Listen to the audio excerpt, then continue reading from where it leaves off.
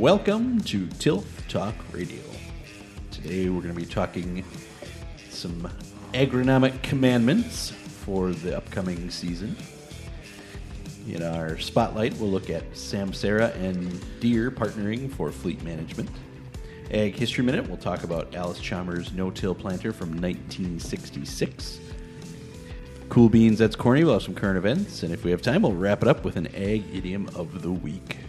With me today are Bill Schomburg. Hey, guys. Max Garvey. Well, what's up, everybody? Todd Schomburg. Hey to all the tilties out there. And I'm Matt Brugger, all with Tilth Agronomy. So if you missed it, last week we had the second annual Fantasy Corn League draft. Whoa, hello. Did you just turn me up? Yeah, it wasn't picking up very good, so I got you cranked to the max now, Matt. So All so of a you're sudden I clear got on the sound waves. super loud in my own I ears. didn't even touch the button. I don't know what. I barely touched it, and she went. So I think we got you now. It did Right. the old jiggle the cord. Yeah. Hopefully in the playback that didn't sound weird, other than me sounding like I just got goosed. I did not goose you, Matt. I am sitting next to you, but Watching you, Bill. I Watching did you. not goose anyone. All right, so excitement's kind of calmed down. Everybody's looked over their team. Anybody got any regrets or wish I would have's or anything from the draft last week? I was just glad, the process. We had our draft board, and there wasn't an unlimited. No, I felt it went a lot. Did you smoother change this your year. mind, Max? Max is the only one that liked the unlimited pool.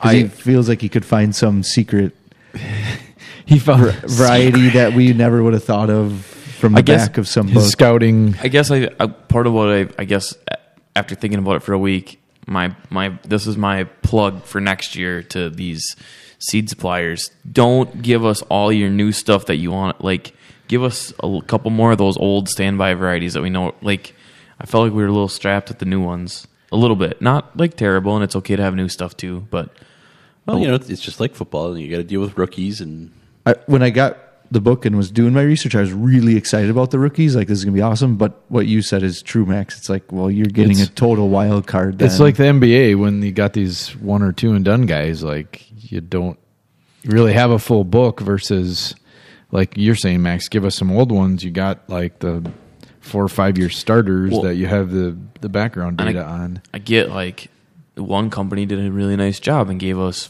10, 12 varieties, and it was 5 or 6 new ones and 5 or 6 of the, the standbys.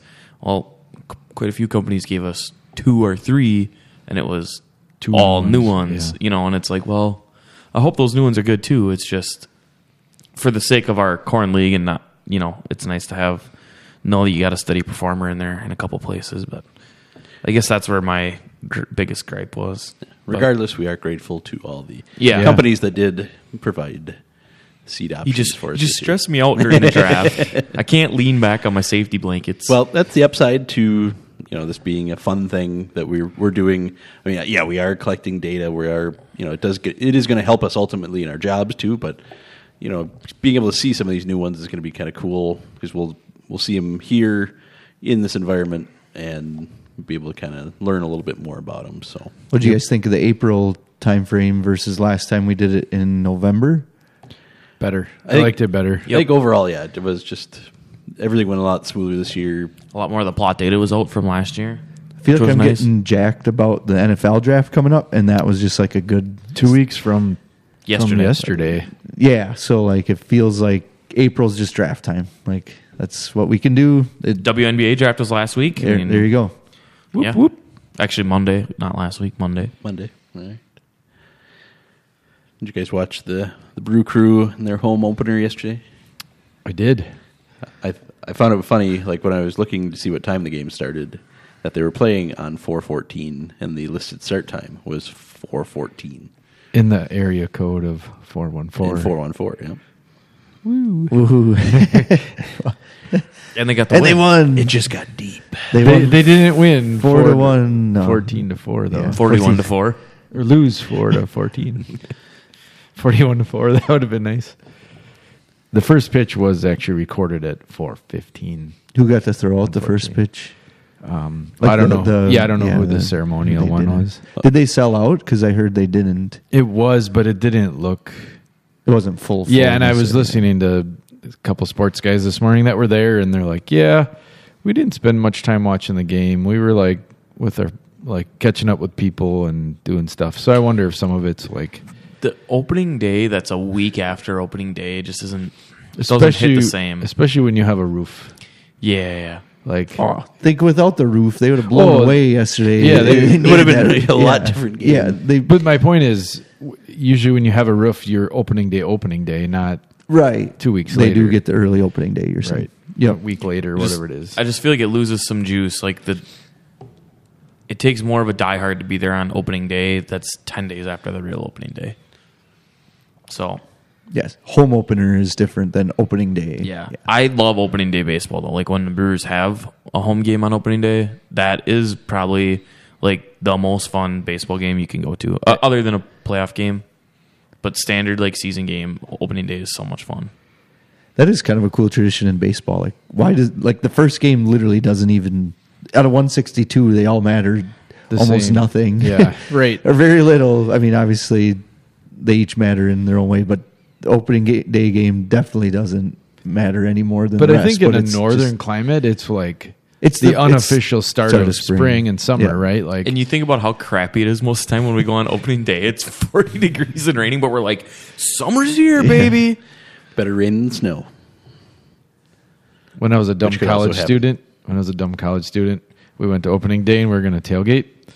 And I'm like, okay, we don't have a grill. We're in college, right? So we went to like Walmart or something. We got a grill in a bag. It was like the aluminum tray with charcoal, and we're gonna do this. It was a day like yesterday, like 20-mile-an-hour wind, 40 degrees. We couldn't get the SOB started, like lit. So we're like, put our tail between our legs and went to the people next to us. We're like, can we grill our brats on your grill? So then I went and got a gas tailgater. Yeah, I was like, I'm not doing that again. No, I love opening day at Miller Park. I love opening day at Miller Park. It's not Miller Park. It's American Family Field at Miller Park. Right? The cool thing is on opening day, I always think is like you're sitting there, you're at the stadium. It's the unofficial start to summer, and then when they have the scoreboard going on the back wall there, and it's like the horses being let out of the gate at the Kentucky Derby because everybody's throwing their first pitch, and it's just like baseball season is here. I love it. And I think the cool part about baseball is like you said, that there's so many games, so it's relaxed. Like football, you only get 8-ish home games, so like every play you want to be in the stadium and watch. Where baseball, you can. No, you don't feel bad going to the bathroom. Right. You don't feel bad getting up, getting beer. When the Brewers lose in the playoffs, it ruins my mood for a week. True. The Packers lose a regular season game, and my mood's ruined for the week. Right. Like, so I like that it's more relaxed. That the Brewers can lose a game on Tuesday at noon, and I'm like, try again tomorrow. Like, we'll get it. Well, yeah, when you've got 162 games to play out, really, I mean, nothing really matters before the All-Star break unless you're really, really bad and can't win a game. But it just makes being a fan a little bit easier, I guess. Yeah. All right, Easter Bunny coming to everybody's house this weekend. Max, you guys big Easter Bunny? Yeah. You get and see her an Easter Bunny. basket. Easter Bunny will be around. Does Joey get a doggy basket? Hide some eggs. You guys met my wife. Do you think Joey gets an Easter basket? Yes, I do. I feel like, yeah, that's probably. All right. Yeah. So we're clear on who's behind it. Yeah. Would Joey eat hard-boiled eggs hidden around the Joey house? will eat anything. How hard does the Easter Bunny hide it? Like in the dog? No hiding. No hiding. He's got to smell around for it. No hiding. It's buried in the backyard. Go fight. Yeah. How about for your kids? How hard does the Easter Bunny hide their baskets? Like, are we talking like hour long? Age dependent. Yeah. And my kid, like, I have 12 and a 15-year-old now, so it's been you run out of spots. Well, and they get past the prime where they probably just quit looking too. They're just like, whatever. I'll find it. I'll get to it sometime. The bigger issue is usually like making sure one doesn't spoil the other. Yeah. Like, okay, if you find somebody else's basket, don't say anything. Right. See, my basket was never hidden by the Easter Bunny ever. Like that wasn't a thing. Nope. They were always. They just left them out. All three of the boys' baskets were on the floor in front of the fireplace in the living room. It is freedom. The Easter Bunny probably got a little tipsy and yeah. said, the heck with it. He was just coming out of buzzes in time to drop him off. Crawled back into his rabbit hole and The leap in. slept it off. Leapies. No. Home tavern. It was leaping. Leaping. Well, wouldn't you think he would hang out with his buddy at Beaver's Hut? Or Skunk Hill. I thought Yeah. he'd Skunk be Hill. with the skunk over there. Can't go there. They're under. It's like a Bambi construction. reunion. You got the bunny, the skunk. And I guess there wasn't a beaver in Bambi, but there could be. There could have been. They just didn't get close enough to the water. Is Skunk Hill up and running again? 2:00 today, baby. Oh, Grand reopening. nice. New floor. It's gonna be big time. Be sticky within the next 24 Just, hours. just in time for Easter. No, Easter. I like Easter. It's a good holiday.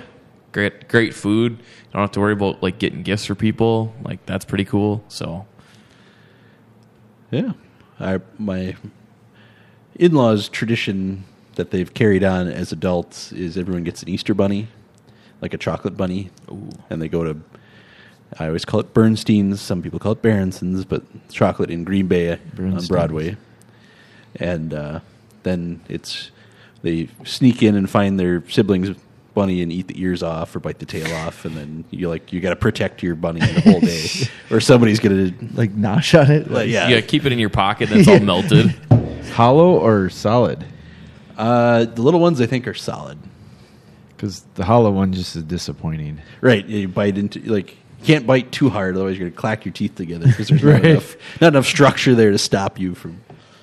The Easter bunny Chipping a tooth. always got me like the 2-pound Reese's egg. Ooh, sweet. It's not good. Oh, Reese's Like, egg? Well, not that The size. but 2-pound one, like it's just not like enjoyable. I love me some Reester eggs though. Oh, I do love a Reester egg. Reester eggs. No, they're like the top. Because especially like you got the Cadbury bunny egg sucks and That's like terrible. Peeps suck. Yeah. So like, yes. The proper way to eat Peeps is just to throw them in Max, garbage. they suck. Oh, You're Peeps giving aren't good. this stink eye, Peeps but are not good. Although a Peeps s'more, no, I'll tell you what, a Yeah? Peeps s'more, that can do the trick.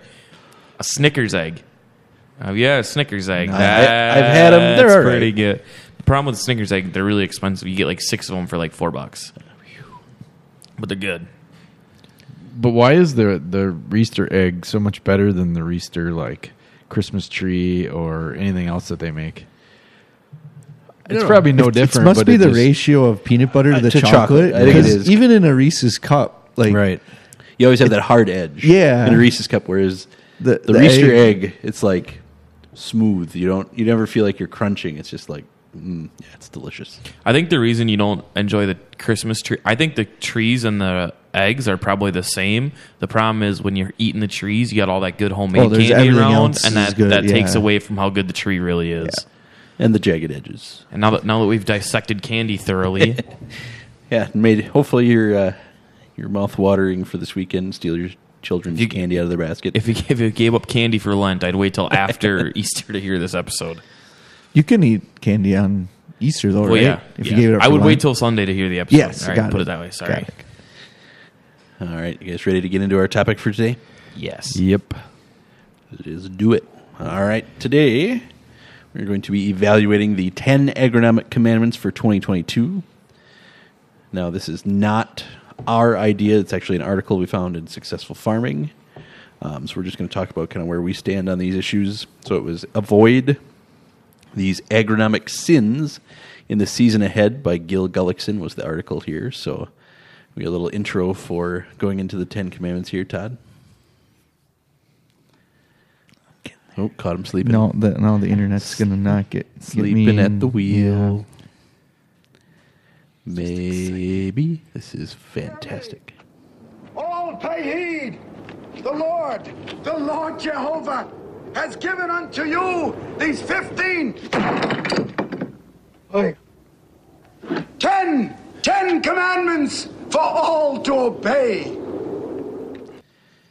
If you haven't seen History of the World Part 1, I highly recommend it. Have you guys seen that? I have not seen that. Matt will like chastise us, but no, I haven't actually. Like, I'm sat not down. surprised that I've seen part 1 and part 2. I think I've seen every Mel Brooks movie there is. So, not that they're Blazing Saddles is probably the most popular one. Really? That's enough. I think Spaceballs. Spaceballs is up there too, but Yeah, we've seen Space. Yeah. Comb the desert. keep firing, assholes. No, yeah, Spaceballs is one of my favorites too. How is that not your favorite with how much you like Is Star Wars. I know Like, it's a hard like that one. Blazing Saddles is very good. It's not politically correct anymore. Like it is hard. I would be hard pressed to say you could find it on a streaming service right now because of all that. Sure. the whole thing centers around a black sheriff, and they use the N-word quite a bit. I mean, it's played for comic effect and everything, but it's just not politically correct anymore. But yeah, no, Spaceballs is definitely up there too. I like history and Star Wars. Okay, It's on Prime Video. Blazing Saddles is. Yeah. Oh, that surprises me. I wonder if it's edited or not. Because I mean, the way everything kind of gets. I mean, even Disney just pulled a bunch of stuff off Disney Plus because it was too adult or something. Oh, jeez. I saw. Yeah. So, but anyway, that's not neither here nor there. Not what we're talking about. Let's get into our actual topic. So, article was put together. They talked about some different commandments to keep in mind as you're going through this season. So, the first commandment was, "Thou shalt not prevent plant acres bare." And I would agree with that. You're just if you're going to spend money on herbicide to kill off all the weeds that you let grow all Or season, tillage. A lot of times you have to till it multiple times. why not just put a cover crop in there? And I don't mind this one. I just think as a number one, it seemed very a weird number one pick. well, like, I was like, I don't know that these are in any particular order. I guess I don't know for sure. But they don't seem to be. I'll put it that way. Yeah. Because I just thought you'd pick. put the priority Oh, yeah. listing. Yeah, no. I think it should say also like, "Thou shalt do something with your prevent plant Thou acres." shalt do something. Right. Because I feel like when we've had prevent plant acres, there's been farms and fields that, like, they don't even do anything. Like, they don't even kill the weeds or till Sure, or they don't nothing. do They just anything, and then you got like 6 foot tall just water water hemp by field. the end of the summer. It's like, Well, and the double whammy is when you have those prevent plant acres that got manure the fall before, right. and then you're just going to let it go all season. Like, Right. And then you want to hit it again because it's open. right? No, I think this one also bothers me is because it doesn't happen that often. Right. So, I mean, it happens, but it's a 1 in a 10 years, 20, hopefully. And this is a national article, and I remember them specifically listing like the Red River Valley, heavy soils that don't dry out. Typically, 2018 and 19 in Northeast Wisconsin. right? So I mean, it is very region specific. Yeah, yeah. I mean, it's a good idea if you're going to have prevent plant acres. I also put the current drought monitor in here because for us this year, That's the inverse prevent plant map or what? right? We talked. I think a couple weeks ago we were still in a D0 abnormally dry. Well, now here in Seymour, Wisconsin, and anything north of Lake Winnebago basically is no longer in a drought, with the exception of a little corner in western Wisconsin. To the south of us, they're still in a D0 to D1 drought, but if it is kind of a droughtier year, you're less likely to have that anyway. So it's like you said, Todd, it's not a huge concern generally, outside of some particularly wet years that we had recently. But there's some big like Iowa's got a bunch in a D1 or D2. Yep, yeah, southern Wisconsin and through basically across central Iowa, and then into southern Minnesota. There's some areas there, and But way, the way big north I Minnesota. state, the big, all the I states, not Iowa, but Indiana, Illinois, Missouri, Yep. Ohio. I mean, there's basically like no drought, which is sort of, those are the big states that Right. this could matter. So We did just have a major weather system work through the Midwest. So I wonder what this looked like 4 days ago even. Oh yeah, no, we've been consistently wet now. no months of more rain. Yeah. And that's why we're no longer in. No, this spring's starting to get into the like top 5 of just crappy springs. Like now it's to the point where like, okay, like you can, But it's not wet. You can get one. It's not like crappy because it's wet though. Not wet, but it's not dry. The thing is, we're so far away with such good weather, and there's none on the horizon right now. yes, That's the part That that's is- you're right. starting to get well, frustrating. it's carried through from last year. We're getting it's going to be warm for like 3 days, and that it's been all since like August? Remember, Last year, we remember, guys, we had corn frost off. right In May. Oh yeah, we don't that's want why I'm that not that either. nervous But- this no, year. 'Cause no, I'd rather that get it sucked last year. get the cold out of its system now. Yeah. Like do this now. That's fine. But Max is right. It's like it's April 15th now, and then you look at the 10-day, and it looks it's still cold. like nights in the through end 20s of the- yet. Yeah. We're talking like from today, if you wanted to plant corn, you need a really good 10 days of like perfect weather to get there. And we have nothing anywhere near even good weather on the forecast. So we're a long ways away. The other part I'm struggling with is I brought in wheat a week ago, like inside, and it's just like slapping me in the face of how good it looks. Yep.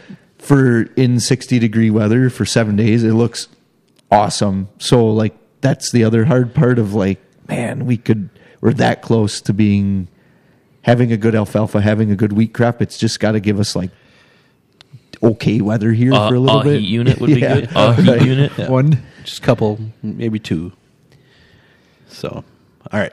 Commandment number 2 is thou shalt not mismatch equipment with a tillage system.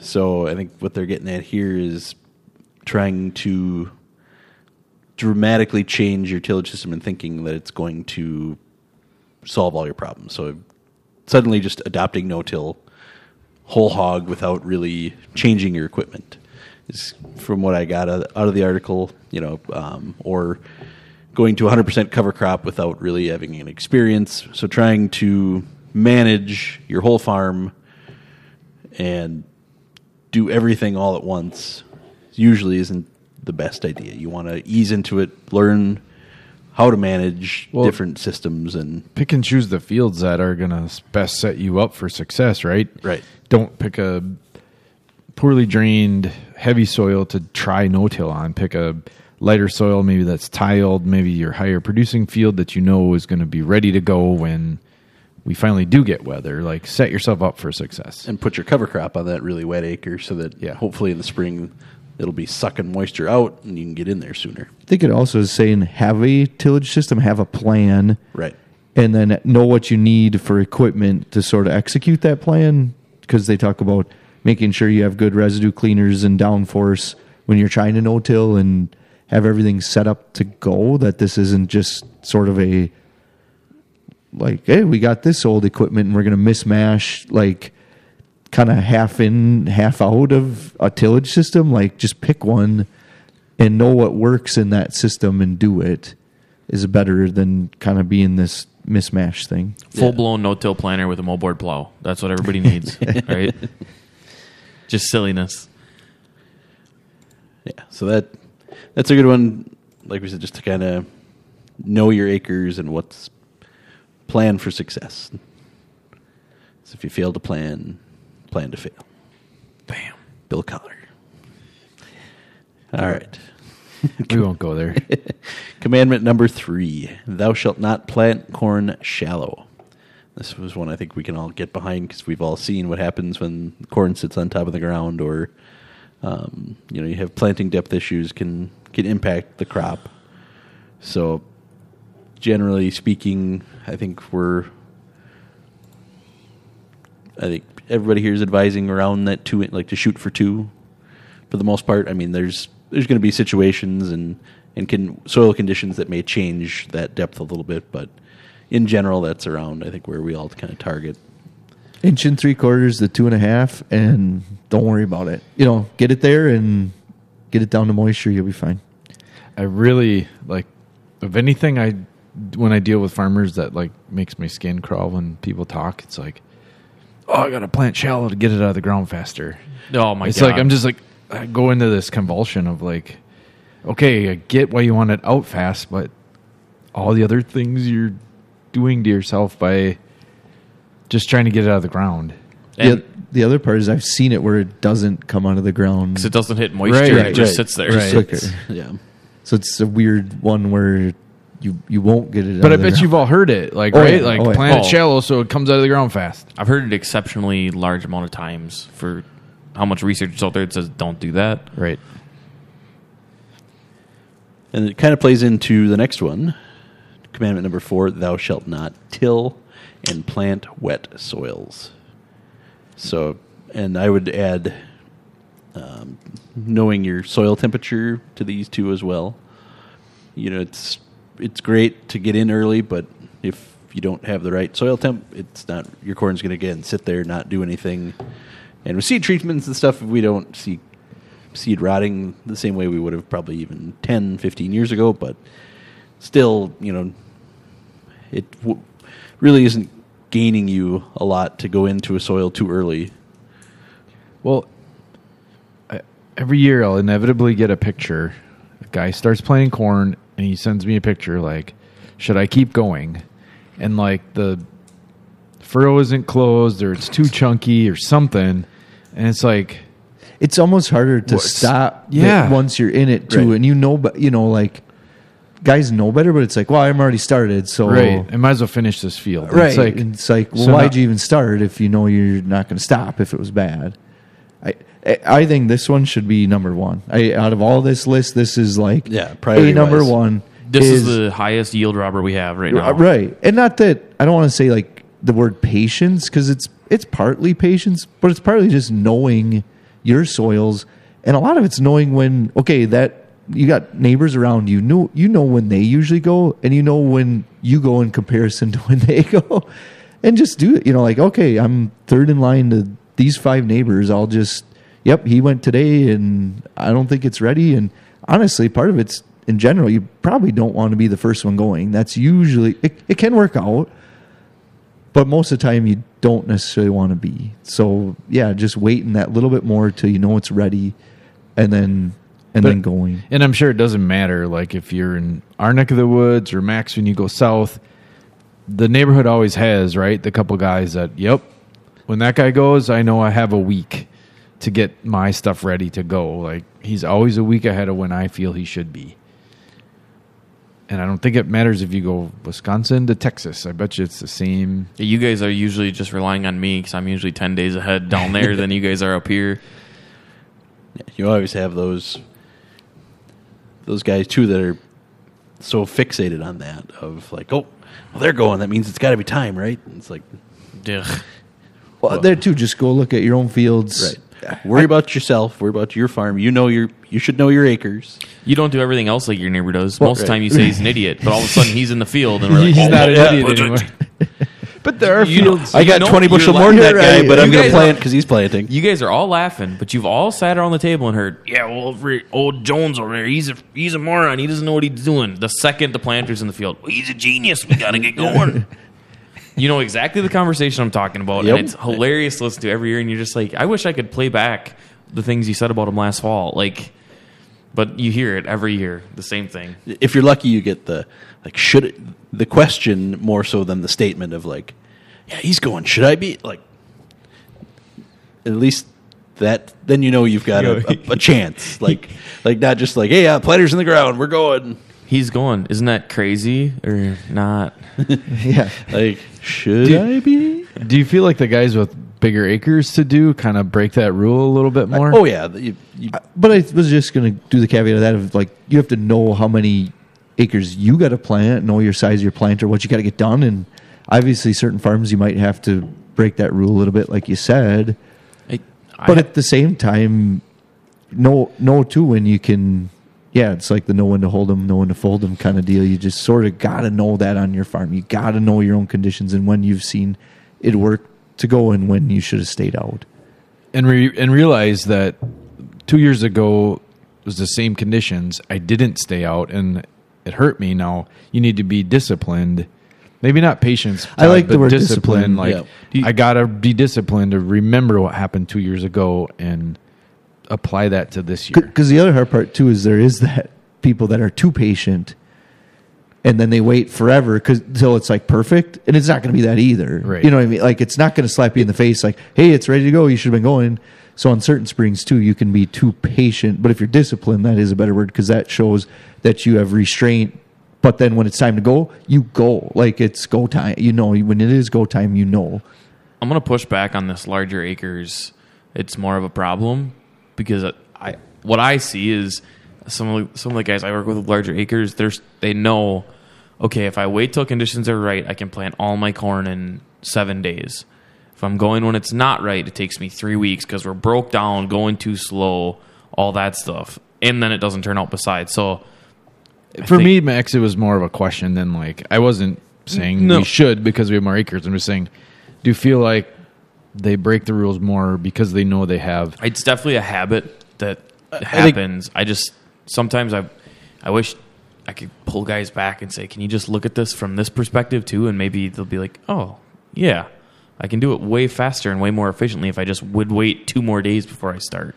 I think equipment size plays into that too. Yeah. If you're bigger acres and bigger equipment, you can handle that. But if you're, still working on sizing up your equipment to match your acres and you've got a smaller planter, it's going to take you longer. In general, so you buy the ground before you buy the planter, right? So you can get a little over the front of your skis on that sometimes. We talked a lot about planting in this, but it does also say tillage, and that is a big one too to watch. Of like, making sure you're not working it dry. Like that doesn't I'll just work it and it'll dry out. Like there is some patience there too that you got to know when it's and yes, it may ready. dry out, but then you've lost all the moisture you wanted your seed to get when you go back into it. Potentially, if the chunk's coming out of the size of your head, it's probably not should be worked right now. Or even the size of a baseball, like. Yeah. Well, there too, how this then, the equipment itself, the tractor tires, all the teeth you're making compaction then to a shallow layer of compaction that you're going to have to break up. So, tillage begets tillage. If you work it up bad the first time, then you might have to make another pass and maybe another pass. Well, we worked it kind of wet last fall, so we really should chisel plow it again this spring to really break up the compaction. And so tillage leads us into the next one, and this one I'll be interested to see what you guys say. Thou shalt not worship spring vertical tillage. So their argument here is that vertical tillage in the spring can cause a compaction layer, even stunt corn in some cases if used wrong. So it kind of plays into that last one where timing your tillage correctly. You guys have anybody that do? Todd, I think you've got a farm that does quite a bit of spring vertical tillage. A lot of it. I got some farms though that are really don't believe it, and some farms do. And it talks about a trial here that AGCO did that showed that it reduced yield and hurt things. But I've had good luck with it if you wait till do it properly. And we're kind of learning how to use this tool too. And I still think I would agree. It can actually. Vertical tillage does mess up some sort of capillary movement of water, and that can be a good and bad thing. So it's just deciding how to use it, when to use it. And I think we think a lot of these tools were so light when they first came out, like the Humdingers or I don't know what the other thing was called, but and you just go out there and use this to sort of break up that top layer to dry it out. And now they're a lot heavier, and they don't usually do that. So it's kind of watching how you use it. A lot of the first verticals were those harrows, right? Those like a vertical harrow, the VE, and they had the little spikes that kind of rolled in a basket, and you went super fast with a light tractor, and it was different than. I had one farm like he would do it. He said, "I have to have some mud sticking to my tires and a little bit flinging off to do his harrow," and then I knew I was right. That's what his And it worked for him because he got good yield. So that's knowing your soils again, right? Yep. But I wouldn't say that's like the rule. Well, I see at the end of this commandment here, it says, if you feel the need to till the dry spring soils, I'll just stop right there because we just said that that's not a good reason to use tillage. Well, yeah, then obviously vertical till isn't the answer. But we just said no tillage is the answer for using it to try and dry stuff out. So I guess. And I would say that spring vertical tillage, they mentioned having a compaction layer. That's not necessarily exclusive to spring vertical tillage. You could have it from fall vertical tillage as well. We did a field day last summer, actually early last fall, and we in a field that was vertical tilled, we could find a compaction layer. It wasn't a severe compaction layer, but it was there. And the farmer was surprised. He thought, vertical tillage, he shouldn't have that. But we had Jamie Patton in the soil pit, and she'd be the first one to tell you, because I've heard her say it multiple times, that any tillage you can have a compaction layer. With vertical tillage, you're just moving the location of the compaction layer potentially, if you're in the right conditions. So it's sometimes with tillage, it's deciding where you want your compaction layer, not necessarily that you're not going to have it. Because even deep till, we know, that breaks everything up above, but you're potentially creating a compaction layer at the bottom of that shovel. So yeah, commandment number 6 is thou shalt not select seed solely on yield potential. And I thought this fit in with having our corn draft last week, because that wasn't our only reasoning. We've talked a lot about disease and stuff, especially tar spot, when we were selecting some of our varieties. So it is important to, again, know your acres, know your potentials. If it's corn on corn versus first-year corn, that potential for any disease hanging out in that residue.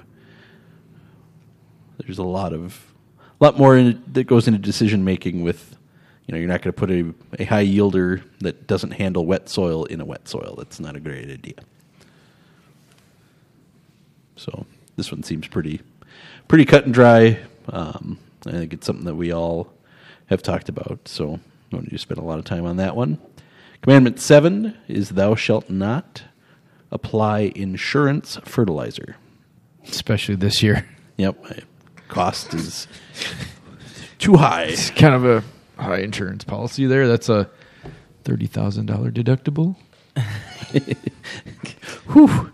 All right. It's a good way to think of it. It's not your $10,000 HSA plan. This is a $30,000 deductible family. Right. And with certain fertilizers like nitrogen, we're not banking anything by having it out there. We're potentially just going to lose it if it's a bonus. I have no idea what you're talking about an HSA and deductible. Wait till you have kids. Yeah, just wait. You should know what that is. Yeah. No, don't wait. You should find that out. Well, no, I know what a deductible is, but I don't. Nah. You have health insurance, right, Max? Probably. His wife's a nurse. I'm sure somewhere along the line she has at least. What do I need some- health insurance for? My wife's a nurse. Yeah, there you go. It's funny you bring this up, Matt, because I was on a conference call, Zoom meeting yesterday, planning a precision meeting that the crop consultants always have every couple of years nationally. And one of the consultants from Michigan, Todd's friend, brought up that she had sat in on a meeting about it's a potato consultant, not any business going on. But she had brought up about a meeting she had sat on, and we were going to talk about soil fertility and soil health, that we're not giving enough credit to the nitrogen that's in our soils. Like that kind of goes into this insurance fertilizer. Like we should be giving more credit to the organic nitrogen and leaving our soils do more. And this probably is the year to... This is the year to do whatever kind of testing we can, do whatever kind of thing we can to check and see what's out there, and do, all the additional stuff you apply, it's got to be because you need it. And that should be every year, but especially this year is just even more of a big deal with the price. You're saying it's a good idea to spend $20, $30, $50 on a test to see if you need it, rather than just blow a few thousand on throwing extra fertilizer out? Crazy. It's a weird idea. I think this one should be higher up too. I don't know why they... No, I would agree. I hate this order. I actually don't mind the list so much as the order seems... All right, so listen next week to hear Todd's. We're going to do the same list. We're going to put them in a different order. The abridged version with the better... I think they're commandments, Todd. They're not a hierarchy of commandments. Like you must follow every one of these, and no one is more important than the other. That's how the true commandments are, but they still thou shalt have no other gods is number one. There's a reason that he put that one. I'm but sure. But coveting your neighbor's wife's pretty low. I just say yes. Bill's right. The order really doesn't matter, probably, so I should not look at that as much. But and honoring thy father and mother is pretty low too. So that's what my kids will throw out. Yeah. Dad, you said order matters. Yeah. All right, commandment number 8, and this one too I think should come with a caveat: thou shalt not plant into weedy fields. So yes, we know we've talked about multiple times on the podcast. The idea of weed control is important. Knowing when to apply. Bigger weeds obviously mean harder to control. But, it depends how you define a weed. And if you're planting green, right? Yeah, that would be... That's the big caveat that then popped we're up to me on this breaking one. number 8 then, right? If we're planting green. Yeah. But it's also a controlled, it's not... Is it? Is it? Sure. Well, Sometimes it is, sometimes it isn't. Well, I guess what I mean is we have a... We know it's there. We know Right. what We have a know plan. what to expect. Yeah. We know what we can kill. We're not worried about... I would just argue last spring I saw a lot of uncontrolled planting green. Oh, yeah. We definitely had some issues planting green last spring. But yeah, I get what you're saying. And we'll get to that later in the commandments too. I think one that kind of encompasses a lot of this, but yeah. So it is important to have a good weed management plan, to know what you're doing, to make sure you have the tools that you need to manage any weeds, whether it's a cover crop that will become a competition and thereby a weed to your crop, or water hemp, lamb's quarter, pigweed, whatever comes up in your field from year to year. All right. Commandment number 9, also a good important one. Thou shalt read herbicide labels. It's always a good idea. Knowing They're kind of boring. they are. You can skim through a lot, though. Like, I like that about them. Like, now you get a book for any new, like your truck or a new computer or something. Like, you can't read that whole book. But these are like 15 pages, and you can skip at least 10 of them usually because it's a different crop that you don't deal with. Well, right, yeah. If you're planting into corn, you just need to pay attention to the corn section, Right. not We don't need to- soybeans and... We don't need to read like the MSA label, like the material safety, because I don't mix. don't. Do you mix it yourself? No, but I don't but, either. But like, farmers might Yeah. want to read that. But even for that, us, they we don't need kind to of read that. They kind of know what's say. I'm Don't just drink saying it. it's not that hard of a label to read. You that don't way. need to read about the lentils if you're not growing no. lentils. Right. And a lot of them are similar format, so once you get it down, you can kind of, like you said, Todd, skim through the stuff like aerial application or whatever and get to like the rotation restrictions or, There's always the one or rate. two things when you're skimming. You're like, oh yeah, okay, I got to remember that. Like you knew it maybe, but it just kind of stemmed like, oh yeah, I'm going to plant wheat this fall, and harness is a 4-month, and I better make sure I wait. So Yeah, no, Billy, to get in the two more important ones is the crop you're applying on and plant back restrictions to whatever you're going to next for rotation. And then our last commandment number 10, thou shalt form a plan B. And so this kind of covers a lot of the things we've talked about in the last few here, especially with weed control. Have an option for if this doesn't work or if the weather doesn't cooperate, what is plan B? I feel like some farms I'm on plan D, Z. E, F. and we haven't even planted yet. right, Yeah. I'll just say I don't. Not that I think we already sort of do. Like, just make sure you have a plan, and then it just evolves. Right. Talk about to it. say Continue to talk about it. Yeah, like that's weather does that. Now this year Yep. it's going to be weather and supply chain and everything else that does it. So you learn to roll with it, and you don't get sort of too attached to plan A. You just realize like there's some things you might have to change and make sure you don't substitute big things, and you move on. All right. So there is our 10 commandments from Successful Farming's article by Gil Gullickson. So what did you think of the commandments? Anything you guys out there listening would add, let us know.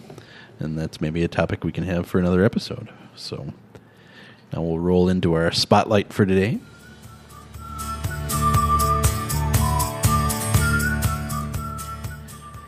So today we're looking at Samsara and John Deere partnering for fleet management platform. And John Deere's had JD Link for quite a while now. Some of you may even use it on your farm to monitor your tractors and skid steers and know hours, time to oil changes. A lot of options there. Well, Samsara has a new integration with the JD Link feature. Samsara's Connected Operations Cloud platform is going to allow businesses and now farmers to remotely monitor fleet and facility operations with GPS tracking and video recording. So with that collected data, they can help automate workflows, turn data into actionable insights, identify security risks, and help manage your acres. So the integration with John Deere Operations Center will give you a farm management tool that will enable remote access to a lot of farm information.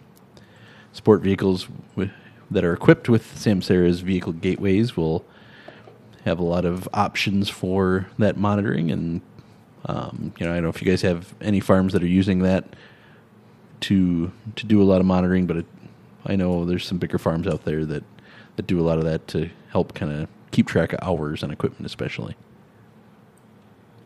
So it's just another way of having those options available to farmers. Now we're going to move into our Ag History Minute for today.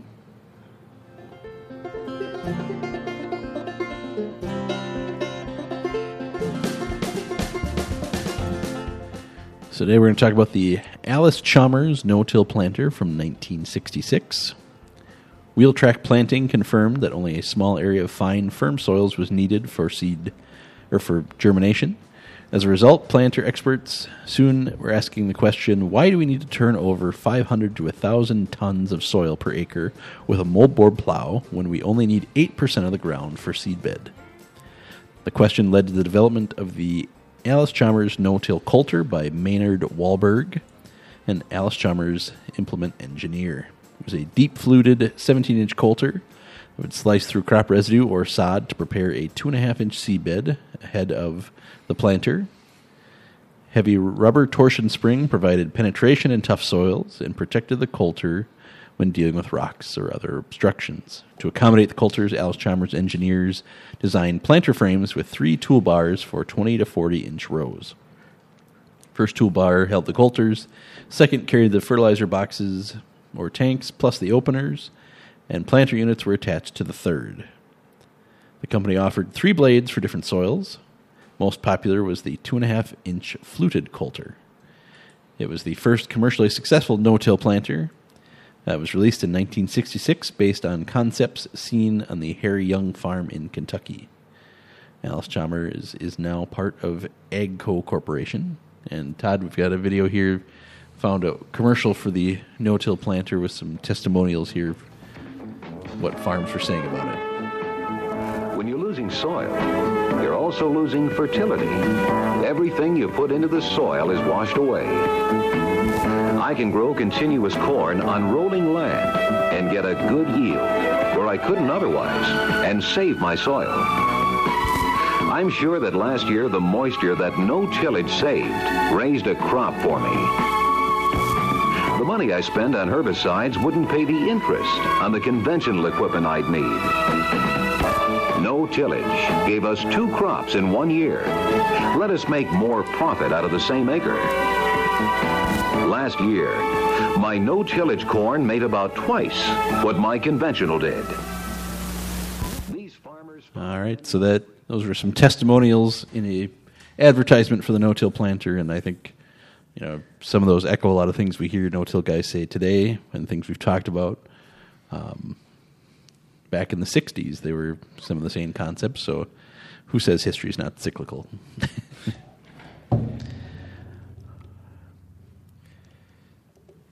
So yeah, thought it was interesting. Good one, Matt. I like that video. The 1970s music is the sweet background music. Yeah.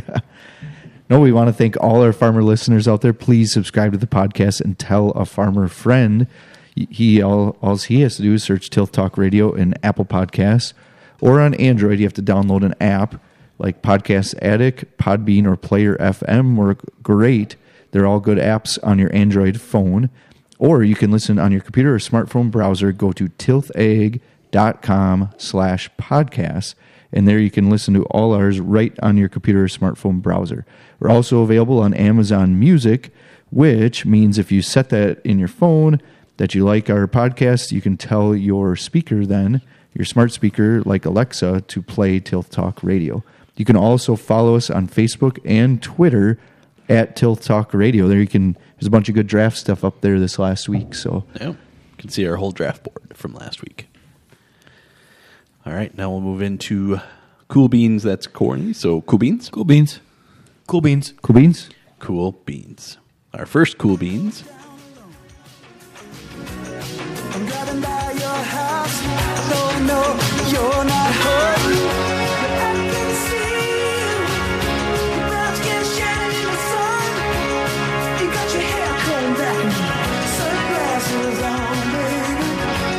I can tell. Summer will soon be here, and our Cool Beans this week. Summertime ethanol will be allowed by an emergency waiver. So the Biden administration has announced that the EPA will soon release an emergency waiver to allow E15 gasoline that uses more ethanol from homegrown crops to be sold across the United States this summer in order to help increase fuel supply and hopefully offset some costs. So price of corn going the way it is, though, that may not offset costs as much as at other times, but that's the plan, I guess, as of now. So, Sorry, I almost missed my cool beans there, guys. I had a massive sneeze coming. I had to back away from the microphone. Well, that was a nasty one. Holy buckets. You made it though. Yeah, I thought I was going to die. didn't have to blow out your eardrums. I thought I was going to, though. That was a backcracker. I could feel it coming. Anyway. All right, and then our That's Corny this week.